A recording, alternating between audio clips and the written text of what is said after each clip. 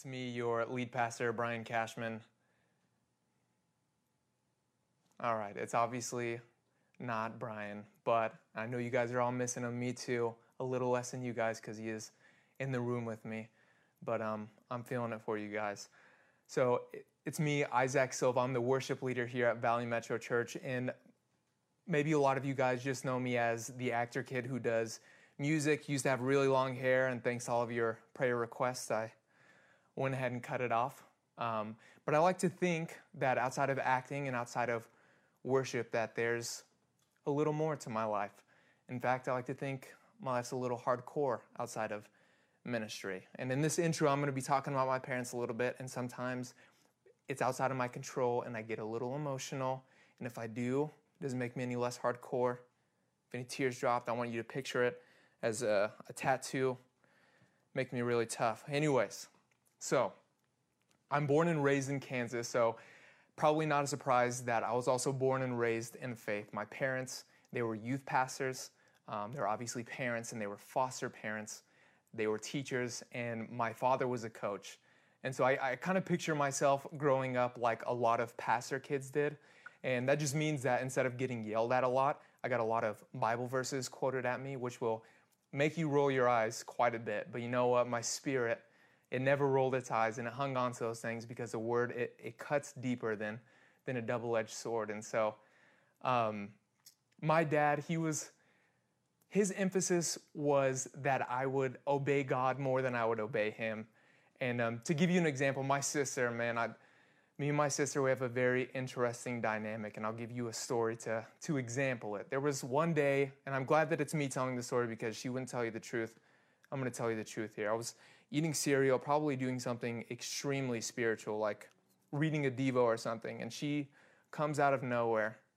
No one provoked her, and I don't know if she put her finger in my cereal or if she put something in my cereal. She messes with my cereal, and she takes off running full speed. And I grab the spoon out of my cereal, and I throw it at her as hard as I can. It hits her in the spine, and her knees buckle, and she hits our front door and collapses. And I promise you that's 100% truth. And so that is kind of a typical day in our relationship. So as you can figure, my dad got a little fed up with it, and he decided that the solution was to sit us both down at the kitchen table and make us listen to a sermon together. And so, like I said, my dad, above wanting me to obey him, he wanted me to answer to God. And I remember a lot of times we would sit down and we'd have conversations, and he would look me in the eye and he would say, you know what? You may be able to lie to me right now, and you may even convince me of your lie. You may even convince yourself of your lie, but you can't lie to God. He's going to know, and that's who you have to, be accountable to. And so that was my upbringing. But my father was also really good at asking questions. And so it caused me to think a lot as I grew up. And my mom, she's the most loving, kind, wonderful person. And she encouraged me in every single endeavor that I decided to pursue. So she's phenomenal, better than any woman that I've ever met in this entire world. And she would even help me out financially sometimes in those endeavors, which my dad absolutely loved. And so with that, I became a thinker, I became an explorer, so it's not surprising that I ended up here in LA pursuing acting. And shortly after going to acting school, I am now pursuing a degree in biblical studies. And I just have more and more questions as time goes on. I try not to get like Job, but I try to stay curious. And so I think it's important to tell you all that because I want to look at a story that I'm sure you know, Cain and Abel. But because I have a lot of curiosities and because I like to put weird twists on things, I dove deep into it and I found out some stuff that it can push the line a little bit. And if you're not ready for it, maybe it will offend your ears. And so I challenge you to be like the Bereans whenever Paul would come and preach to them. And what they would do is they would take what he said and they would eagerly go and listen to him. And then they would compare what he said with the word of God, and they would keep obviously what was good, what aligned, and I'm sure they discarded of anything, if it ever did, malaligned. So I challenge you guys, even if it's just one verse that you hang on to, stick with me throughout this story, and you could toss out anything that the Lord tells you to afterwards whenever you're doing your homework. So I think in order to go into Cain and Abel, we have to talk about their parents, Adam and Eve. And so for those of you who don't know the story, of Adam and Eve. This was the beginning of the world. God had created a perfect environment for us. And he made the first man, Adam, and the first woman, Eve, and they lived there. And there was only one rule, really, is there was the tree of life and then the tree of the knowledge of good and evil. And God said, don't eat of the tree of the knowledge of good and evil. And this is in some way of like restricting them from having fun. It's the same way that we tell kids not to go play in the street because they can get hurt. And so God was looking out for them, but this sneaky snake gets into the garden, convinces Eve, did God really say not to eat the apple? So she eats the apple, and upon eating the apple, she becomes conscious. She becomes self-conscious, aware of her nakedness and all these things. And so what happens next is something that has continued ever since that moment took place, was she gave the apple to Adam, and he became self-conscious. And so since then, women have been making men self-conscious, and so shall it go. So please stick with me. Like I said, we're going to have some fun here. Genesis 3:21 says, the Lord God made garments of skin for Adam and his wife and clothed them. And the Lord God said, the man has now become like one of us, knowing good and evil. He must not be allowed to reach out his hand and take also from the tree of life and eat and live forever. So this is where my perspective on this story is a little interesting and a little different. Because if you think about Adam and Eve, well, they were created by God. Adam was made out of the dirt by God, and then Eve from his rib. And so I don't know if you know anybody who was made out of dirt into paradise or made out of a rib into paradise. So they're kind of an exception. So if you think about it, Cain and Abel, who came next, they were the first people to be born of flesh. Flesh born of flesh in a fallen world. So I know it may sound interesting, but stick with me. Cain and Abel are in a way the first humans because they were born into what we would call history. This is where things are born, they live, and they die, and then they are remembered by it being written down.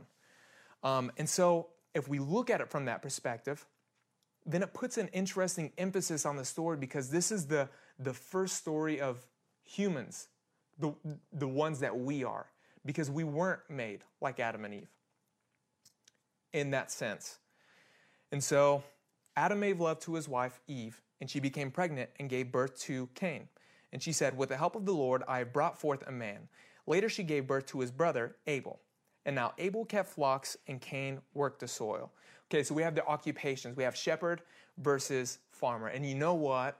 Growing up, had I really slowed down and paid attention to the fact that Abel was a shepherd and he was the youngest and he had immense favor, and David was a shepherd and he was the youngest and he had an immense favor as the youngest in the family, I might have pursued something along similar lines just to see if I was lucky enough to get that same favor. But unfortunately, that industry is closed down now, I think. The shepherd, interesting, is the archetype of a leader. So this is a glorious job to have. This is great. He's the leader of the flock. And man, this was glorious back then because they didn't have TikTok, they didn't have Facebook, they didn't have all these ways that you can become famous overnight. So what did he do to keep himself entertained, but also probably to look a little macho? He placed himself in the middle of a field with a bunch of defenseless sheep, and there are lions and tigers and bears. Oh my, I get to say that because I'm from Kansas, and yes, I know there is no place like home. But he got to put himself out there, and he's with a slingshot defending his defenseless sheep, and so I'm sure the ladies loved it. I'm sure they thought it was great. They probably felt extremely safe around him. But we look at Cain and what his occupation was, and he was the tiller of the ground. And I mean, this was literally the consequence of the fall. And so it probably wasn't the most popular occupation. And you know what? I'm sure that sneaky snake was probably convincing everybody else, like, hey, you already got in trouble. You might as well pick the rest of the apples off of here and store them for later. And I know that we laugh at that, but it's a lie that comes around so often. If I had $1 for every single time that I made a mistake and then I heard a voice in my head saying, well, you already messed up, you might as well get your money's worth, right? Don't believe that lie. We won't stay on that long, but I just wanted to point that out. So there's already a dichotomy between the two occupations. And to make it even more interesting, Abel is the younger brother to Cain. And everything is supposed to be set up in Cain's favor. Because we'll look at it this way. Back then, the eldest got the inheritance. So if you were a father and you have 8 sons, let's say we played it fair, and he split up his inheritance between 8 people, and then his 8 sons had 8 sons, well, then they're each going to divide it between 8, and then those 8 have 8. And before you know it, we're all standing on Cheez-It-sized plots of land and starving to death. So no, it's not fair, but it can't be fair. So they accepted it. And this meant that the youngest son had to go make his own way, and the eldest had the blessing. And you know what? That resonates with me a little bit, because let me tell you about my brother, my oldest brother. He's an absolute stud, okay? He was a 4.0 valedictorian, football athlete, prom king, and to make things worse, he decided he was going to go to medical school because, oh, look at me. Thought he was the hottest stuff on the block. And my friends, my coaches, and especially girls were not afraid to remind me of these things, okay? And me, for a decent portion of my life, I was bald and fat. So, look, I know Cain had it tough, but I've seen the paintings, okay? I've seen the pictures. He was ripped, and he couldn't have lasted a single day in my bald, fat life. So, let's get back to the Word of God. In the course of time, Cain brought some of the fruits of the soil as an offering to the Lord, and Abel also brought an offering, fat portions from some of the firstborn of his flock. Now, the first time, for a long time, up until I studied this a little bit more thoroughly, I thought that this was the first sacrifice in the Bible. And this is debatable here, but if we read Genesis 3:21, it says, "The Lord God made garments of skin for Adam and his wife and clothed them." And so I think if God is making skins, I mean, where do we get skins? Where do we get leather from? We get it from animals, right? And so I'm assuming that he sacrificed an animal to make skins to cover them. So it's not rare to see God exempling something that he wants us to do, right? We love because God first loved. And so it wouldn't surprise me that we give because God first gave. So we look at the environment that they're in. I mean, they've got these long winters ahead of them, and well, Abel, I mean, he's got sheep, so he has wool to keep him warm, and then he has the meat from the sheep, and so he's well fed, and well, Abel, Cain, he has a handful of seeds, and he has a decision to make. He could either eat those seeds, and well, those who didn't eat the seeds sometimes died. But interesting enough, those who ate the seeds actually died more often. And that's not something that I'm pulling out of thin air. I want to talk to you about this interesting book that I got this theory from, and it's called A Man's Search for Meaning. And it was a man called Viktor Frankl, and he was a professor in neurology and psychiatry, and he was encamped in Nazi Germany.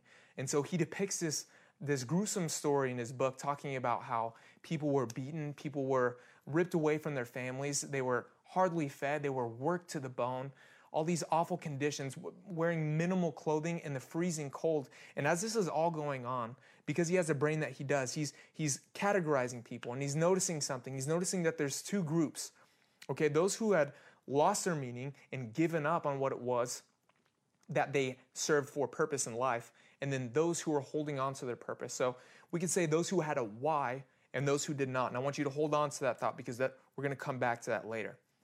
But the point of the seeds is whether or not to eat them.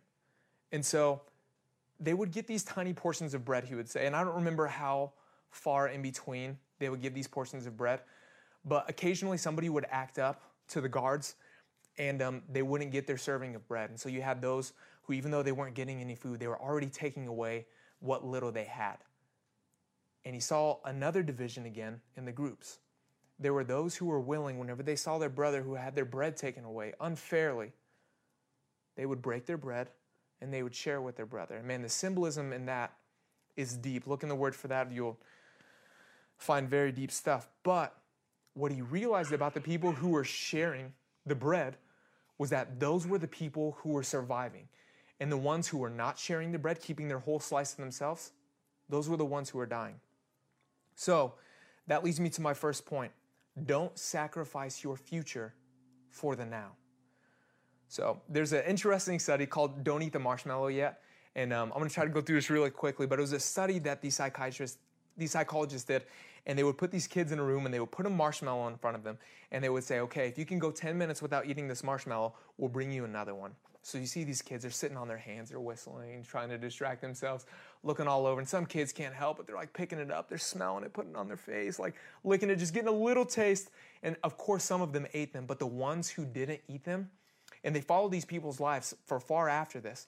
And the ones who didn't eat the marshmallow, who understood delayed gratification, became far more successful than the ones who did eat the marshmallow. So those farmers learned something, and it was that you don't get what you want when you want it. And if you do, you die because you sacrifice the future for now. And we as Americans, that's really tough because we're set up in a community where it's kind of based off of delayed gratification. Like, let me give you, this is my dramatic representation of America. So, Debbie, can I tell you something? You know what? I decided to try out Amazon Prime, and they have the overnight shipping thing, and I thought, I've been a good person. You know, I deserve a gift. It's not my birthday or nothing, but I deserve something good. And so I ordered myself something, and you wouldn't believe, it isn't a quarter till noon the following day that package comes in. The delivery man doesn't even ask me if it's my birthday or anything. He just gives me the box.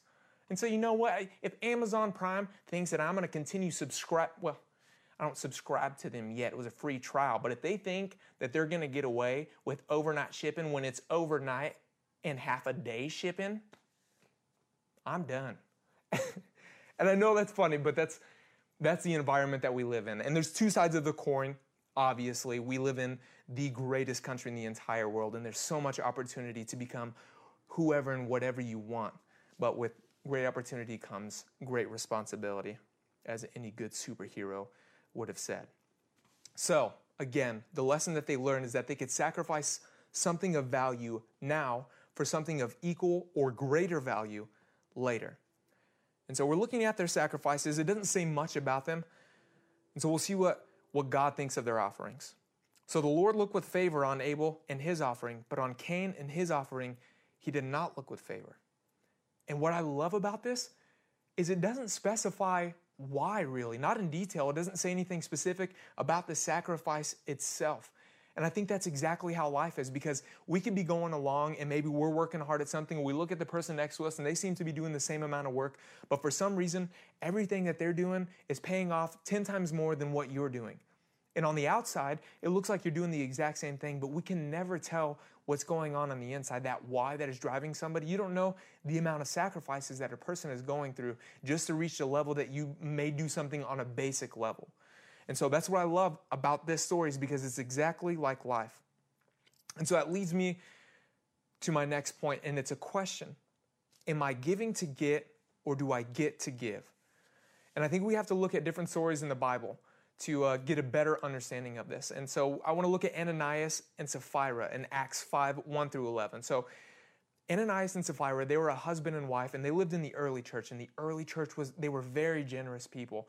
They were people that didn't claim anything as their own. They worked as a collective, and there was even a man named Joseph. He was a Levite, and he was very, very generous. And so he sold his plot of land, and he gave all of his money to the disciples.